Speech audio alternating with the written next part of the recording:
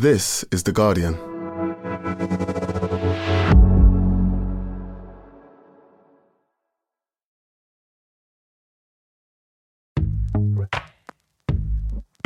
Welcome to Weekend, a podcast that helps you switch off from your busy day-to-day and find entertainment and inspiration in the best Guardian and Observer writing from the week.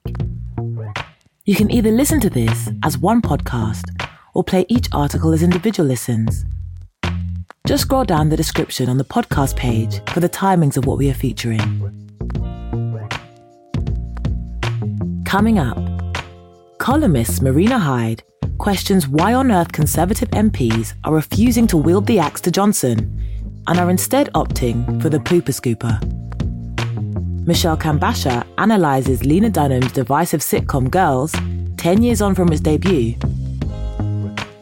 Emma Brock sits down with actress Sienna Miller to discuss family, her career, and the toxic tabloid press culture.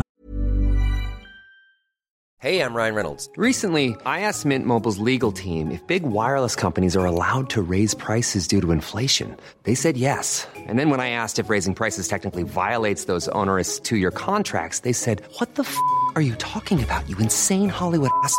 So to recap, we're cutting the price of Mint Unlimited from $30 a month to just $15 a month. Give it a try at mintmobile.com/switch. $45 up front for 3 months plus taxes and fees. Promo rate for new customers for limited time. Unlimited more than 40 gigabytes per month. Slows full terms at mintmobile.com. Finding your perfect home was hard, but thanks to Burrow, furnishing it has never been easier. Burrow's easy-to-assemble modular sofas and sectionals are made from premium, durable materials, including stain and scratch-resistant fabrics. So they're not just comfortable and stylish, they're built to last. Plus, every single Burrow order ships free right to your door. Right now, get 15% off your first order at burrow.com/ACAST. That's 15% off at burrow.com/ACAST. Of the early 2000s. And finally, Adrian Horton reacts to new Netflix documentary, White Hot, The Rise and Fall of Abercrombie Fitch, and explores how the American fashion giant built an empire on discrimination.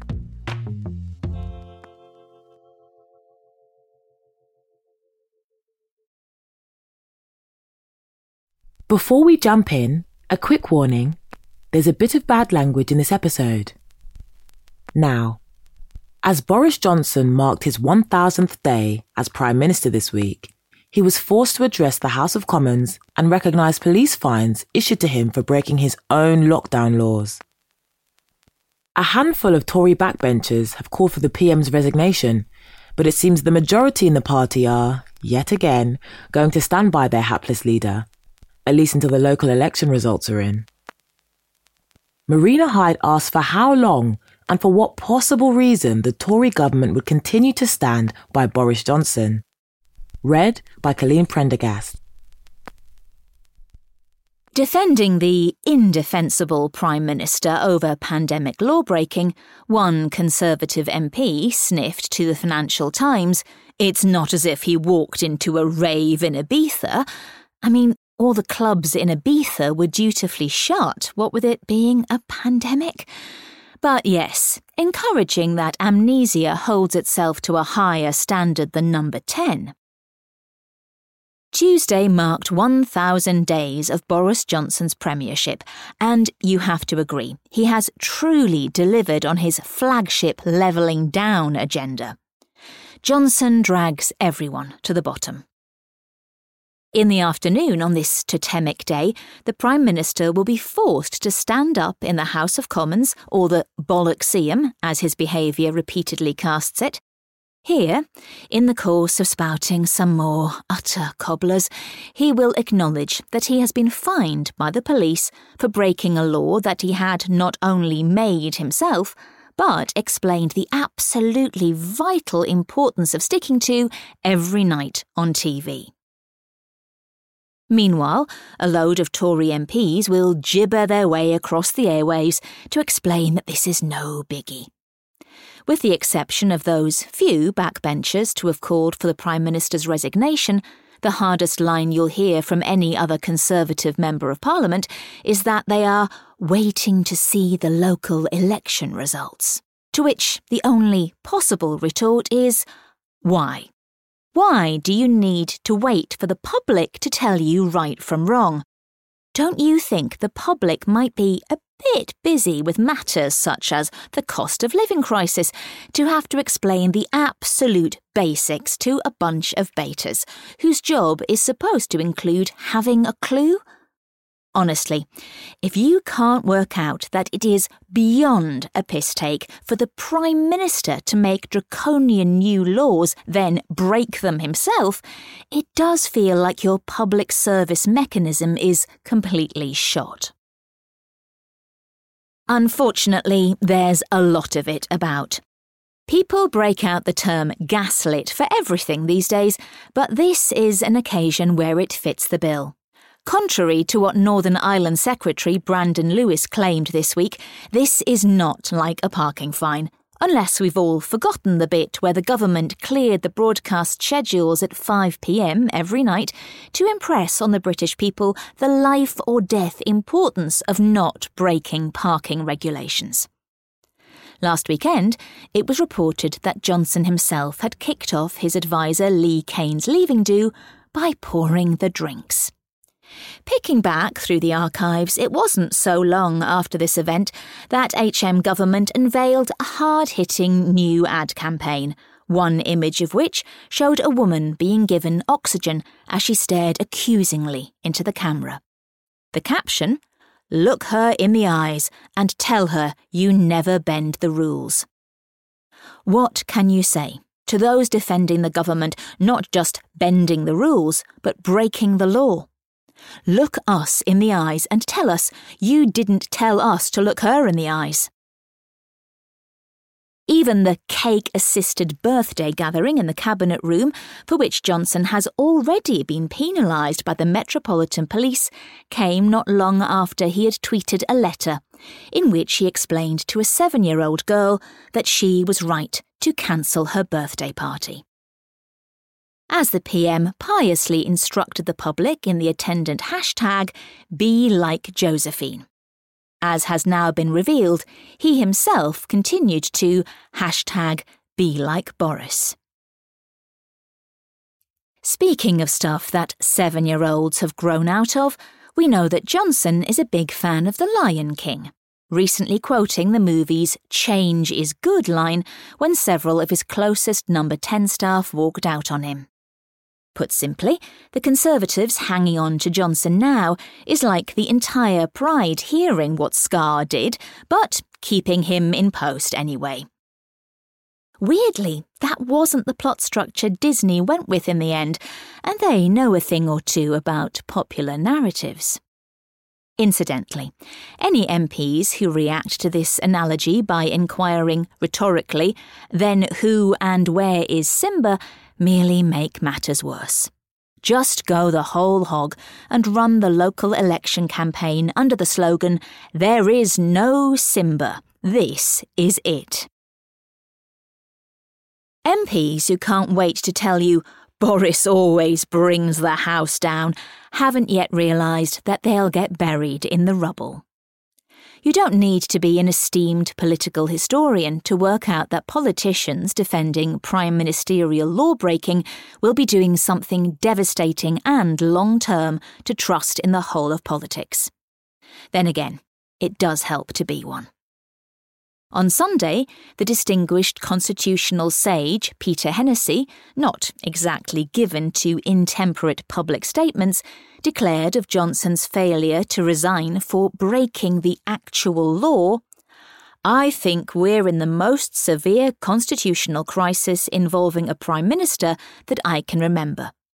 Describing Johnson as a rogue Prime Minister unworthy of the Queen, Hennessy went on to judge him the great debaser in modern times of decency in public and political life and of our constitutional conventions, our very system of government.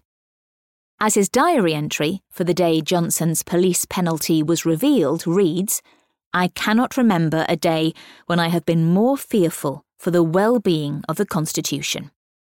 Well, give it till the next fine drops. There'll be another black day along soon enough. And that's, arguably, the most genuinely poleaxing bit of the whole story.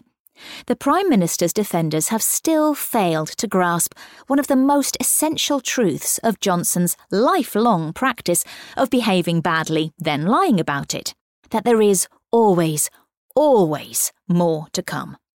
Being dismissive about cake in the cabinet room is very obviously going to leave you hostage to fortune if it turns out that Johnson is fined for more serious law-breaking down the line. Yet his allies are currently sticking to variations of it, a defence which basically amounts to, hey, that birthday party was the least criminal thing he did. By the time we get to the fallout over who did or didn't pour the first vat of wine at Kano's leaving do, Johnson will be forced into some truly batshit contortions. Are you familiar with sovereign citizens? A new breed of conspiracy wingnut who argue that actually they can opt out of laws which they don't think should apply to them? No? Then do make sure to bone up on them, because you're governed by one. In the meantime, consider the sheer amount of time that an entire government and parliamentary party currently appears willing to spend cleaning up after one man. Did they really get into politics to do this? Are they really waiting until the public tells them to stop? It certainly looks like it. Even at this late stage in the game, Conservative MPs remain too wet to wield the knife, preferring, instead, to grasp the pooper scooper. That was Seriously, Tory Party, There is no pooper scooper big enough to clear up Johnson's constant mess by Marina Hyde. Read by Colleen Prendergast. Next, Lena Dunham's sitcom Girls premiered a decade ago. At the time, it was praised for its wit and honesty in its, at times, harsh portrayal of white middle-class millennial women growing up in New York. While some viewers praised the show's refreshing approach to situational comedy, others criticised its obvious and questionable lack of diversity within the cast. Michelle Kambasha explores whether the iconic US series is an example of groundbreaking brilliance or an offensive display of white privilege. Read by Tegan Byrne. Why is everyone struggling in New York? Hannah Horvath asks in Season 1 of HBO's coming-of-age comedy drama Girls. Back in 2012, it was a question that, to fans and the many journalists who gave the show rave reviews, felt very fresh. Lena Dunham's look at the trials and tribulations that come with adulthood in the Big Apple, which launched 10 years ago today, wasn't the first of its kind. But while shows such as Sex and the City and its all-black counterpart, Girlfriends, had explored similar ground 10 years earlier, there was something about Girls that felt different. If Sex and the City is the celebration of a post-19s feminism that celebrates money, consumption, sex and over-the-top femininity, Girls is the rejection of that, says Jory Lagerway, Professor of English, Drama and Film at University College Dublin, and author of Horrible White People, Gender, Genre and Television's Precarious Whiteness.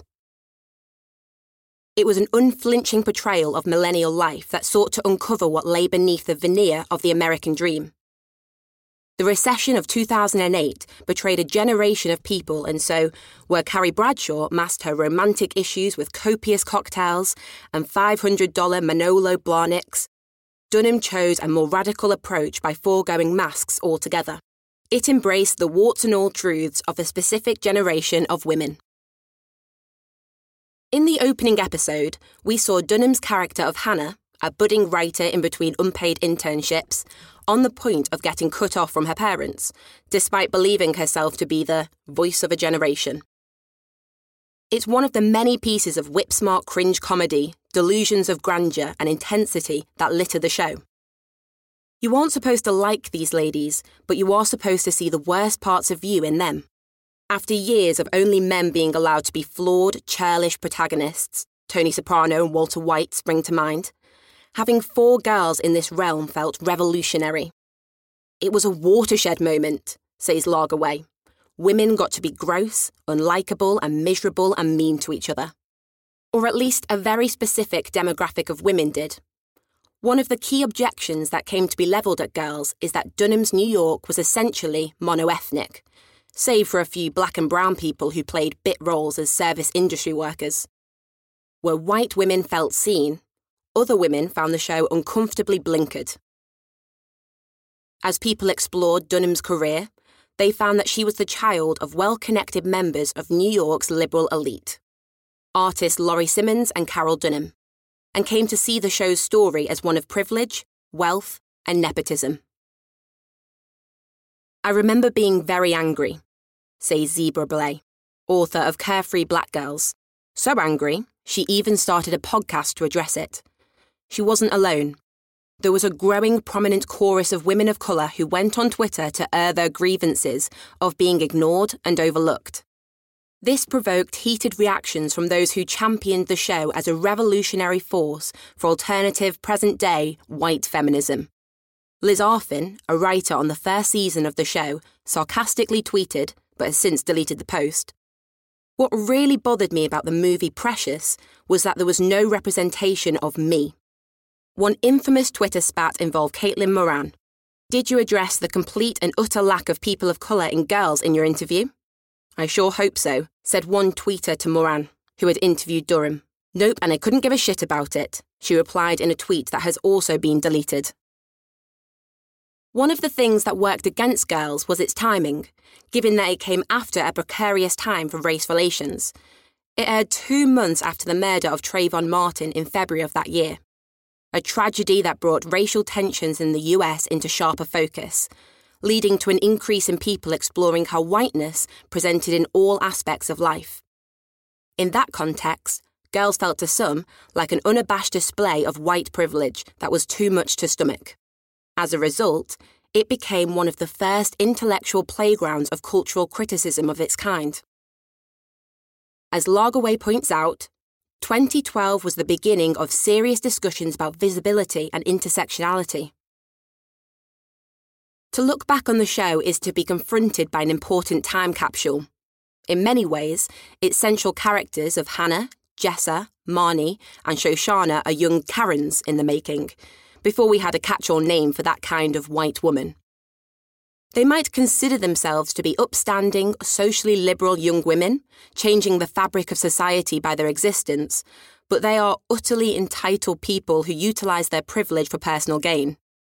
The self-awareness that Dunham's script shows, in terms of other facets of these characters' awfulness, suggests there is a knowingness at work here.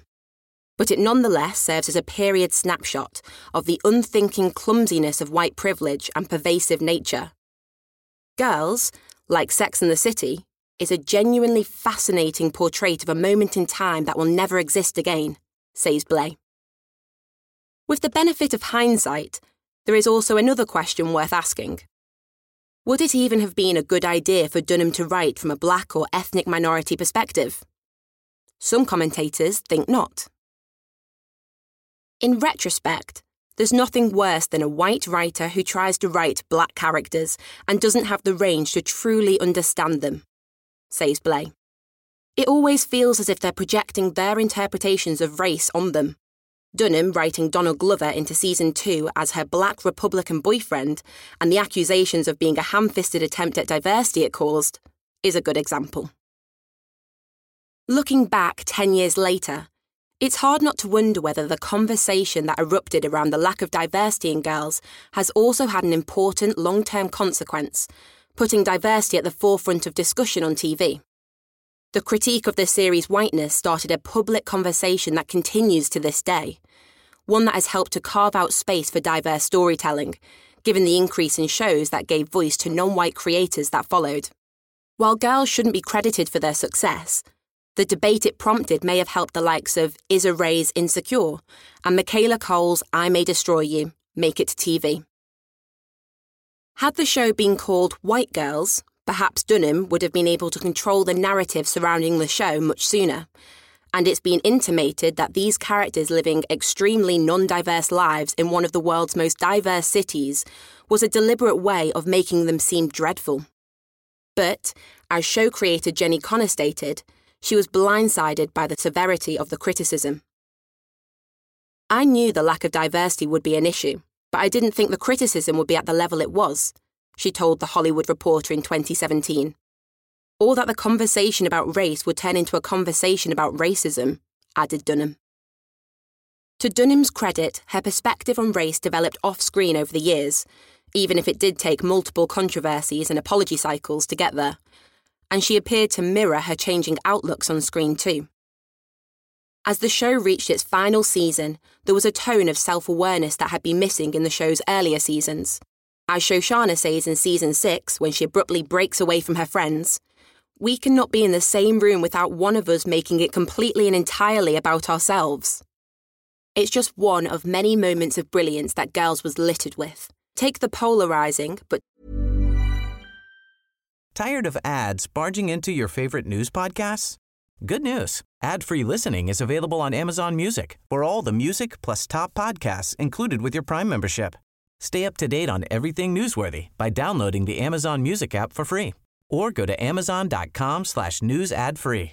That's amazon.com/news ad free to catch up on the latest episodes without the ads. Finding your perfect home was hard, but thanks to Burrow, furnishing it has never been easier.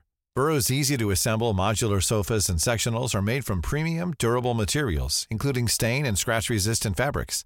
So they're not just comfortable and stylish, they're built to last. Plus, every single Burrow order ships free right to your door. Right now, get 15% off your first order at burrow.com/ACAST. That's 15% off at burrow.com/ACAST. Defining episode, One Man's Trash, in season 2, where Hannah embarks on a weekend-long affair with a recently separated, older doctor, played by Patrick Wilson. Or the season 6 episode, American Bitch, which tackled sexual harassment. Time rightfully called the episode groundbreaking, adding, "For better or worse, Girls is still like nothing else on television." And it's worth noting one sad consequence of the debate around the series' depiction of ethnicity. It will have robbed many potential viewers of the joy of Girls' best moments. It hasn't escaped Blay that loads of those who criticised the show never watched it, having been put off by the negativity surrounding it. "It's a shame," she says, "because there are seasons and episodes of that show that are truly brilliant." Ironically, in the end, Girls was overshadowed, off-screen, by the exact thing it was cleverly exploring: self-centeredness. That was Groundbreaking Brilliance or Offensive Display of White Privilege, The Furore Over Girls, 10 Years On by Michelle Kambasha. Read by Tegan Byrne. We'll be back after this short break.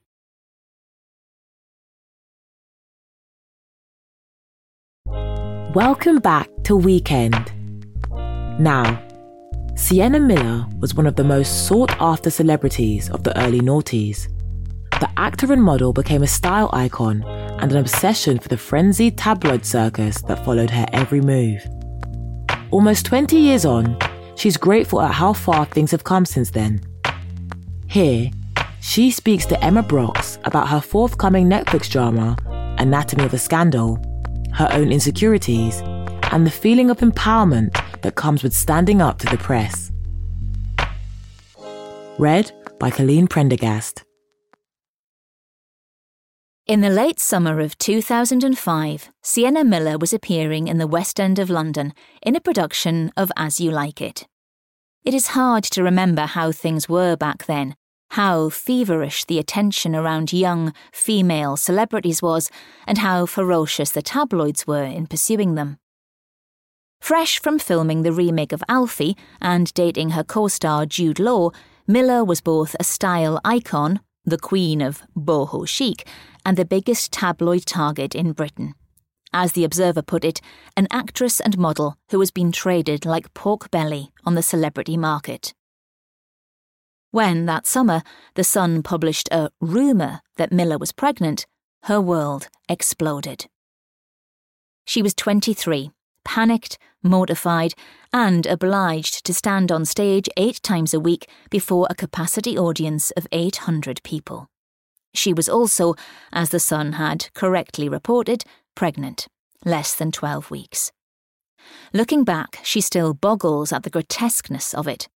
Appearing in public when you're extremely heartbroken, trying not to break, all the while being mocked and ridiculed. The now 40-year-old smiles. Hell, honestly. This all happened a very long time ago. The reason we are talking about it on a Monday morning in Manhattan is that at the end of last year, Miller reached a settlement with the Sun. The newspaper agreed to pay the actor an undisclosed sum on the basis that there was no admission of illegal activity, and as part of the settlement, the judge allowed Miller to read out a prepared statement. In it, she expressed regret that she didn't have the resources to pursue the tabloid further to a full trial, and restated her belief in its guilt. Miller alleges that the Sun obtained details of her pregnancy via illegal subterfuge, the so-called blagging of medical records from her doctor's office by pretending to be one of her reps. I wanted to expose the criminality that runs through the heart of this corporation, she read, standing outside the High Court, flanked by her lawyers. A criminality demonstrated clearly and irrevocably by the evidence which I have seen. I wanted to share news groups' secrets just as they have shared mine. We are downtown, in a cafe around the corner from where Miller lives with her 10-year-old daughter, Marlo. She is in green mohair, slight and cheerful. If she appears a little nervous, it's probably because Miller has a habit of shooting her mouth off and regretting it afterwards. In 2007, she gave an interview to my colleague Simon Hattenston, in which she said, among other things, people do drugs 'cause they're fun. A lot of people liked her for that, an honest answer in a context in which they are exceedingly rare. But it upset her mum, which she tries not to do. For much of her life, Miller has pinballed between impulse and correction. I sometimes wish I was more able to focus and strategize, she says, particularly in relation to her career. The fact is, however, if I'm happy, I'm happy. I'm an absolutely present, in-the-moment person, not much looking back or further forward. I've never known where I've wanted to be in 10 years' time. There's no question that this guilelessness of Miller's, underscored by somewhat shaky self-esteem, added to the scorn with which she was treated. This month she can be seen playing against type in Anatomy of a Scandal, a 6-part Netflix drama adapted from Sarah Vaughan's novel and directed by S.J. Clarkson, in which an English cabinet minister, played by Rupert Friend, is caught up in a #MeToo type sex scandal. Miller plays Sophie, his wife, with Michelle Dockery as the barrister tasked with bringing him down. It's a loose take on Boris Johnson's old Bullingdon Club coterie and an enjoyable, bingeable romp. One of the makers is Big Little Lies and Ally McBeal creator David E. Kelly. This is his first show for Netflix, and the series has a lot in common with The Undoing, his highly stylised hit starring Hugh Grant and Nicole Kidman. For Miller, the character seemed unattractive at first. I wasn't that excited about playing a kind of English Tory wife, she says. But the subject of betrayal interests her. She has Shakespearean-level experience of it, both from cheating boyfriends and endless gaslighting from the tabloids. I point out there's not a single appealing man in the entire thing. I know, they're all shit. Miller looks delighted.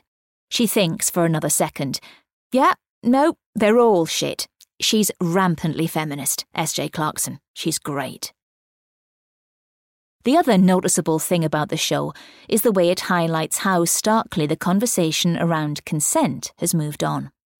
The case, prosecuted by the character played by Dockery, Dockers to Miller, who had few scenes with her but is wildly admiring, she's genuinely a great person, hinges on whether a woman who has said yes can, a moment later, say no. Even 10 years ago, this would have been a fantastical proposition on which to hang a fictional court case, and 20 years ago, when Miller was in her 20s, it wouldn't have been a discussion at all. God, no. she says. We grew up in such a different world. Miller's own character, Sophie, says at one point, it was just easier to acquiesce, to which Miller adds, as a teenager, fuck, there's no way that you could say no, really. I mean, God forbid you offend a man's ego by rejecting him, versus the generation 10 years below us. No, they're happy to say it. It's very different. A language has evolved to enable this change, and Miller hoots with laughter when I ask if she used the word boundaries when she was younger. If someone had ever said to me, you need a boundary, I'd have said, what is a boundary? The same goes for gaslighting, she says, or love bombing or narcissistic tendencies. I realise I've been gaslit and love bombed several times.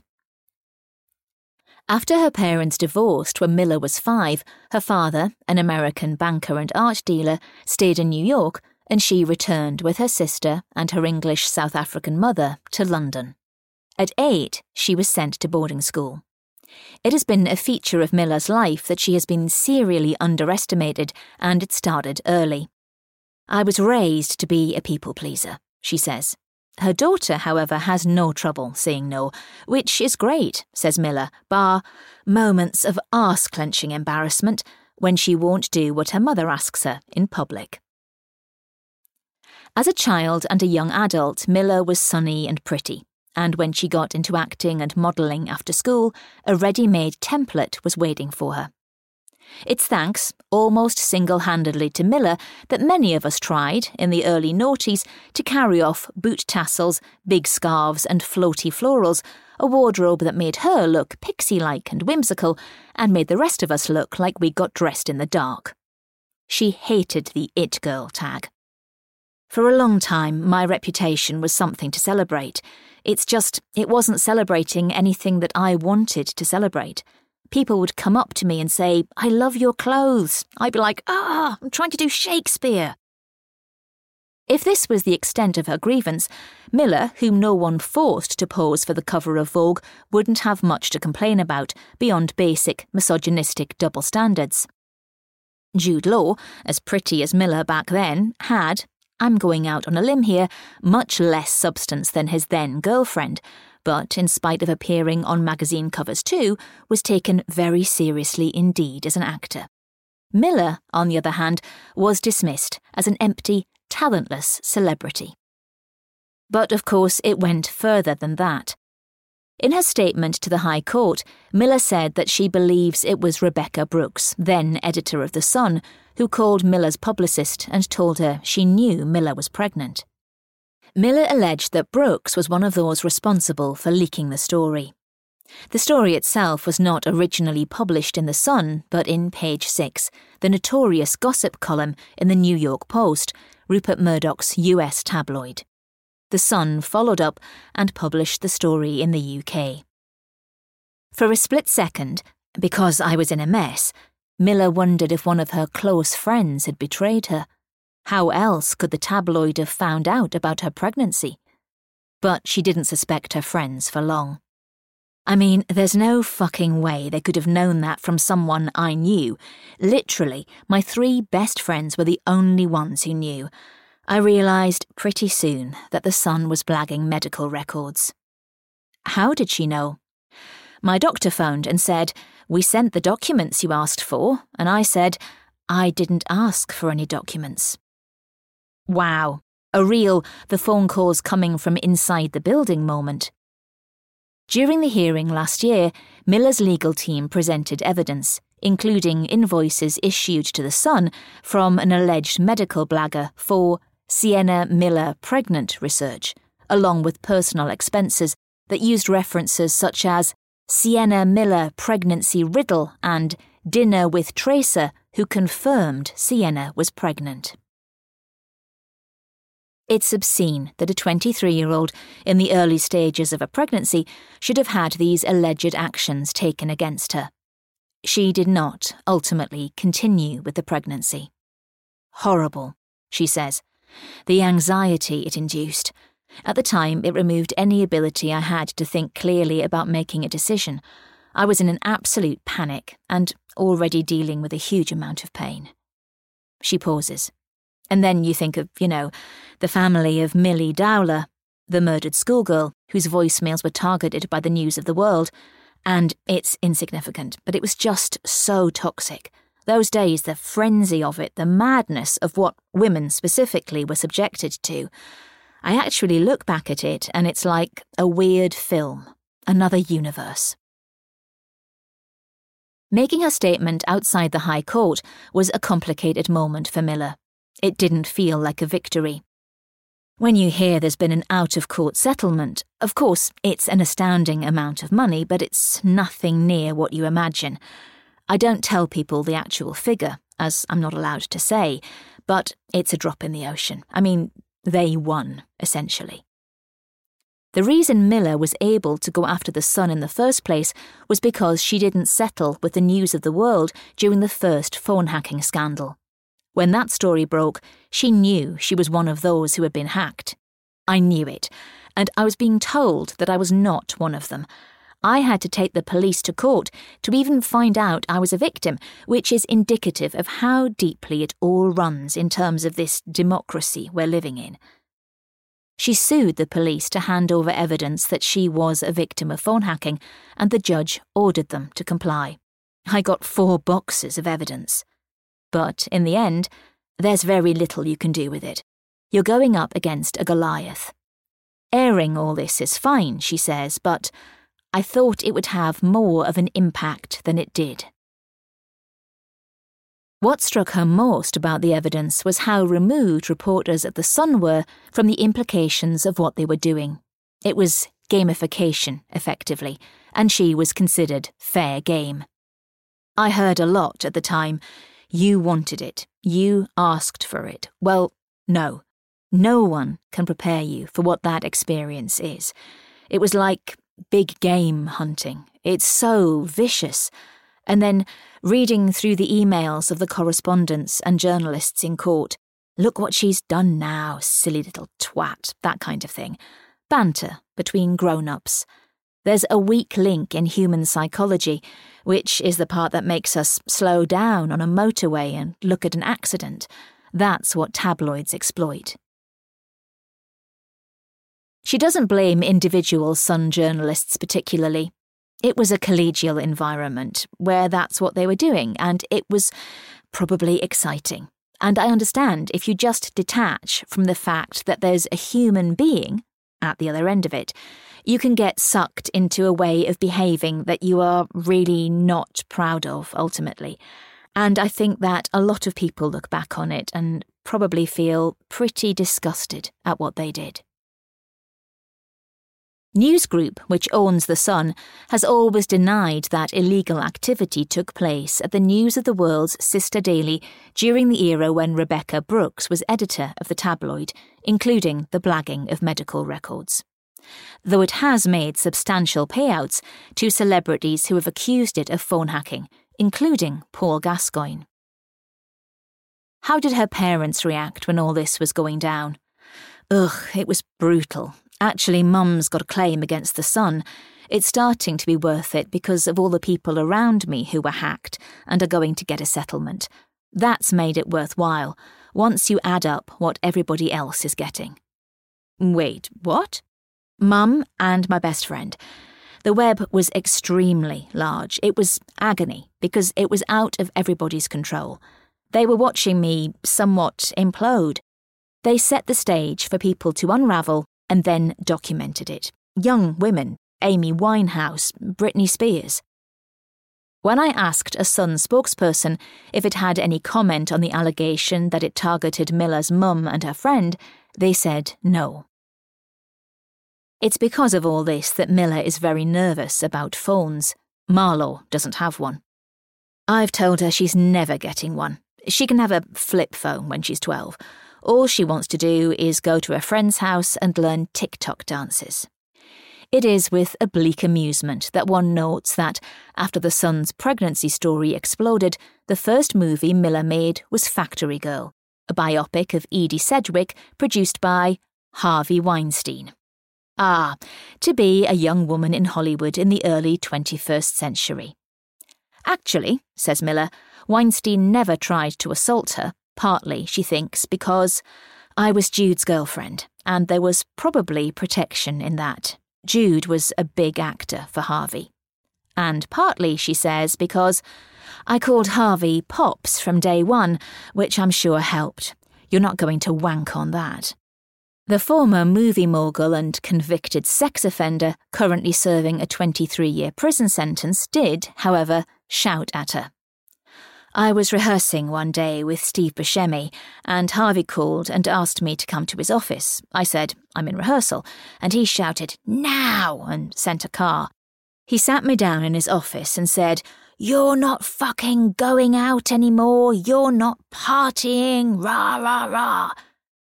This was a period during which Miller was out every night, appearing in gossip columns. I was having a lot of fun, but I managed to go to work on time, and he was standing over me while I was sitting in a chair, lip quivering, and then he slammed the door and I burst into tears. And then he came back in and said, it's because I'm fucking proud of you, and slammed the door again. It sounds abusive, but at the time, says Miller, it felt like an honour. You weren't really inaugurated until Weinstein made you cry. I imagined this is what Hollywood producers were like. I genuinely felt he'd given me the biggest validation. I was so grateful. I wasn't scared of him, actually, and I was not aware that he was raping people. He asked for one meeting with me in a hotel, and I brought the other producers, and it was innocuous. I've never been propositioned by anyone for a job. Her biggest problem, beyond the behaviour of the tabloids, has been her own confidence. Miller has appeared in more than 30 movies, turned in excellent performances in films such as Foxcatcher and American Woman, and appeared on stage as Sally Bowles in a 2015 Broadway revival of Cabaret. But, she says, I don't have rock-solid self-esteem. I wish I did. Learning to ask for equal pay has been hard, although she was pleased recently when she walked away from a theatre project rather than accept less money than her male co-star. More generally, though, advocating for myself in that way is not who I am. I don't see myself as valuable. I'm just grateful to be there. I'm trying very hard not to think this way, to switch my mindset into a place where I can say no. I try, and I can't. Because ultimately, deep down, I am really happy to be there and would probably pay to be there. She'll tell a joke against herself before anyone else can get there. I do it endlessly, and I have to stop. Is she ambitious? No. I mean, I must have some ambition. I have had this conversation with my English agent, who thinks I do have ambition. But I know that reaching some kind of apex of success in this industry is not the thing that would make me happy. Other conventional measures of success have never interested her either. She notes with interest that Sophie, her character in Anatomy of a Scandal, is someone with an agenda. To marry the best man, to be the wife, to have the kids, to set up the perfect world, to live out that fantasy, and it all implodes. That's so far away from my ambitions when I was younger. Miller, who is single, separated from Tom Sturridge, the actor with whom she had Marlowe, in 2015, but he is very present in their lives. His mother, the actor Phoebe Nichols, who in fact appears in Anatomy of a Scandal as Sophie's mother-in-law, is visiting Miller at present, and at one point walks past the cafe where we sit, though she doesn't spot us. During the first lockdown in 2020, Miller moved upstate into a house with Marlowe, Tom, her best friend Tara, and, briefly, her dad. It was communal living, which I love, although by the end we were ready for it to end. But Marlowe was really happy. I look back on the start of that lockdown quite fondly. Miller sometimes wonders and worries if she talks and thinks too much about what happened to her at the hands of the Sun and its sister papers during those days of her early 20s, and she tries to recalibrate. It was at the same time as really falling in love and having magical times. I look back on that decade with mostly fond memories. I can really dissociate my life from that person, put it in a box where it feels like somebody else. But a moment later, she rebels against this impulse. It was such an enormous part of my life, and it's still being bashed out. Regarding the statement outside the High Court, in which she publicly accused Rupert Murdoch's company of doing her harm, was a moment of terror and empowerment. To be able to acknowledge the truth. That was Sienna Miller on Surviving the Tabloids. It was like big game hunting, so vicious, by Emma Brox.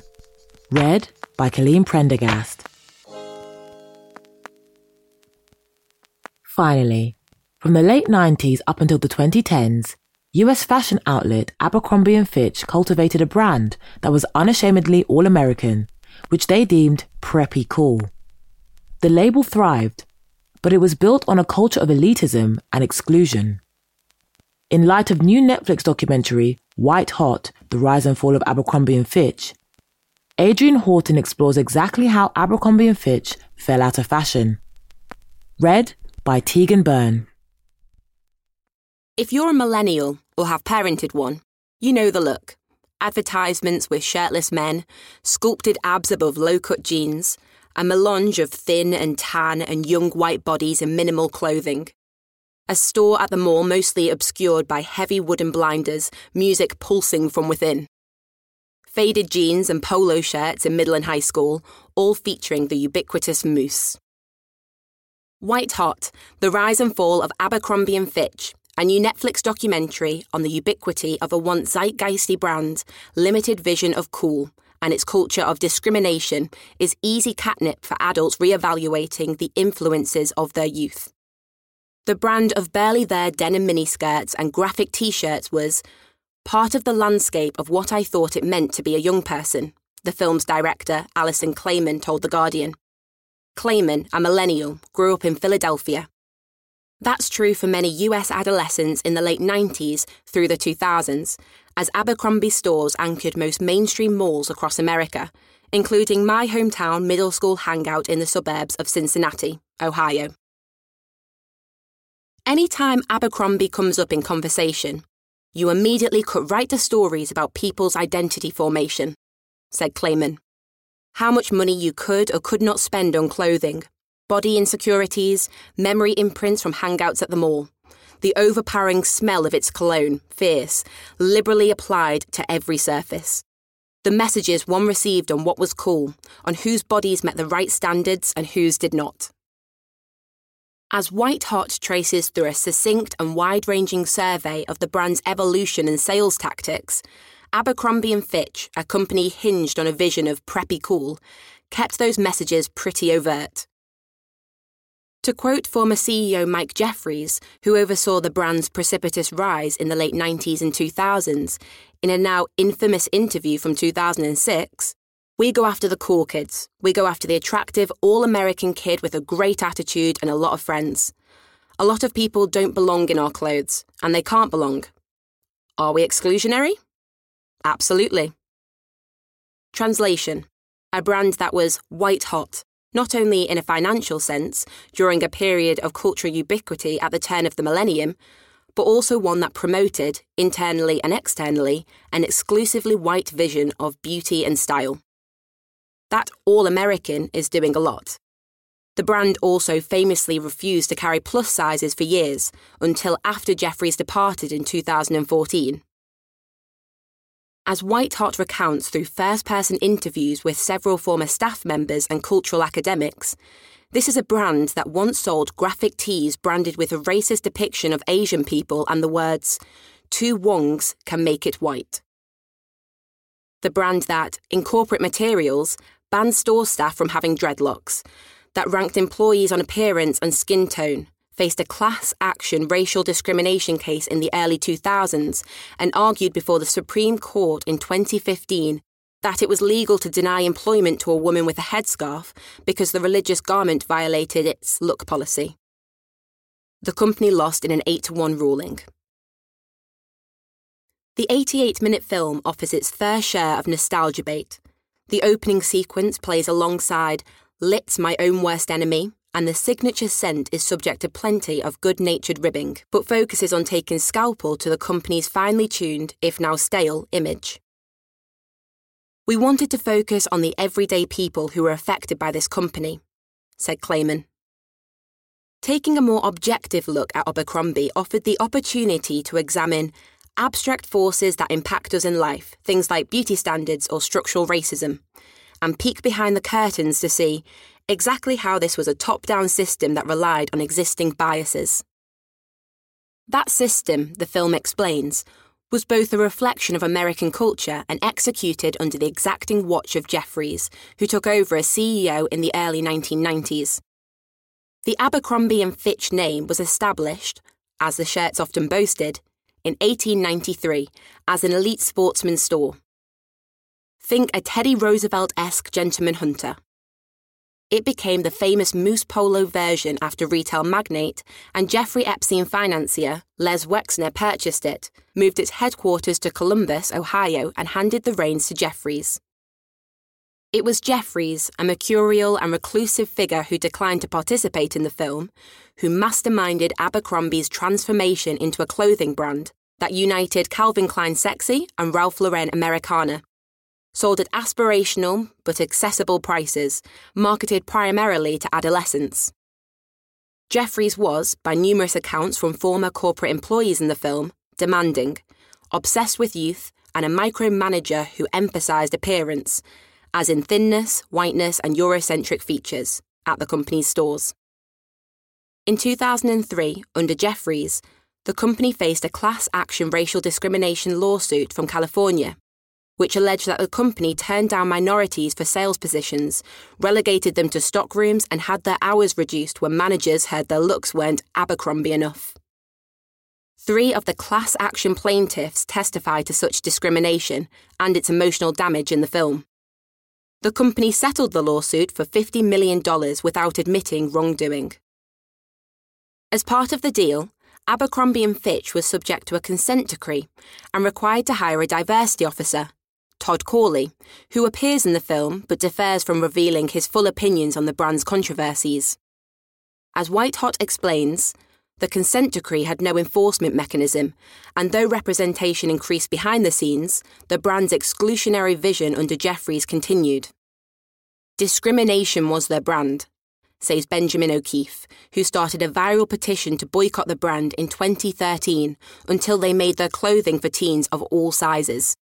They rooted themselves in discrimination at every single level. Jeffries certainly meets the eccentric bad CEO criteria now popular in TV shows, from We Crashed to The Dropout to Super Pumped, and its depictions of millennial hustle culture. Abercrombie was definitely doing work hard, play hard, said Clayman. But as titillating as it can be to focus on his oddities, his comically exaggerated plastic surgeries, for example, such focus can end up being exculpatory, said Clayman.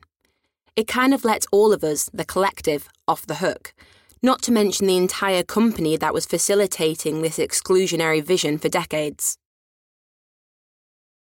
It's really convenient to put all of the sins on Mike Jeffries and that era because he was so closely associated with the company's rebirth in the 90s and early aughts, she said, and he definitely deserves real criticism, but it takes more than one guy to do what A&F did. Since Jeffries left in 2014, the company has changed tack. Under CEO Fran Horowitz, appointed in 2017, the company's sales have rebounded from its mid-2010s nadir and a rebrand of its image to one of inclusivity, one more in line with the politics of Gen Z. We run a company very focused on diversity and inclusion, Horowitz has said. The company has developed a cult following for its curve love jeans in a range of sizes. Their marketing now puts them in line with what good business looks like today, said Clayman. But it's important to talk about it holistically, and I don't know how much they've truly reckoned with their past. That reckoning, the film ultimately argues, goes beyond a corporate rebrand. The brand was not so much exceptional as illustrative. It was not the pioneer of exclusivity nor whiteness, but, for a time, one of the best at profiting on it, which, to be fair, is pretty classically all-American. That was Discrimination Was Their Brand. How Abercrombie & Fitch Fell Out of Fashion by Adrian Horton. Read by Tegan Byrne. That's all from us. This has been Weekend, a Guardian podcast. If you're enjoying it, please make sure to like, subscribe to, and rate the podcast. Maybe even leave us a nice review. Just search for Weekend wherever you get your podcasts. This week's articles were read by Colleen Prendergast and Tegan Byrne, and presented by me, Savannah Ayoade-Greaves. This episode was produced by George Cooper. Original music by Axel Kacoutié. The executive producer was Danielle Stevens. Join us again next Saturday. Thanks for listening. This is The Guardian.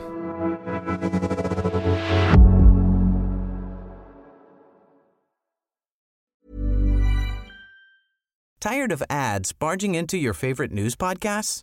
Good news. Ad-free listening is available on Amazon Music for all the music plus top podcasts included with your Prime membership. Stay up to date on everything newsworthy by downloading the Amazon Music app for free or go to amazon.com/news ad free. That's amazon.com/news ad free to catch up on the latest episodes without the ads.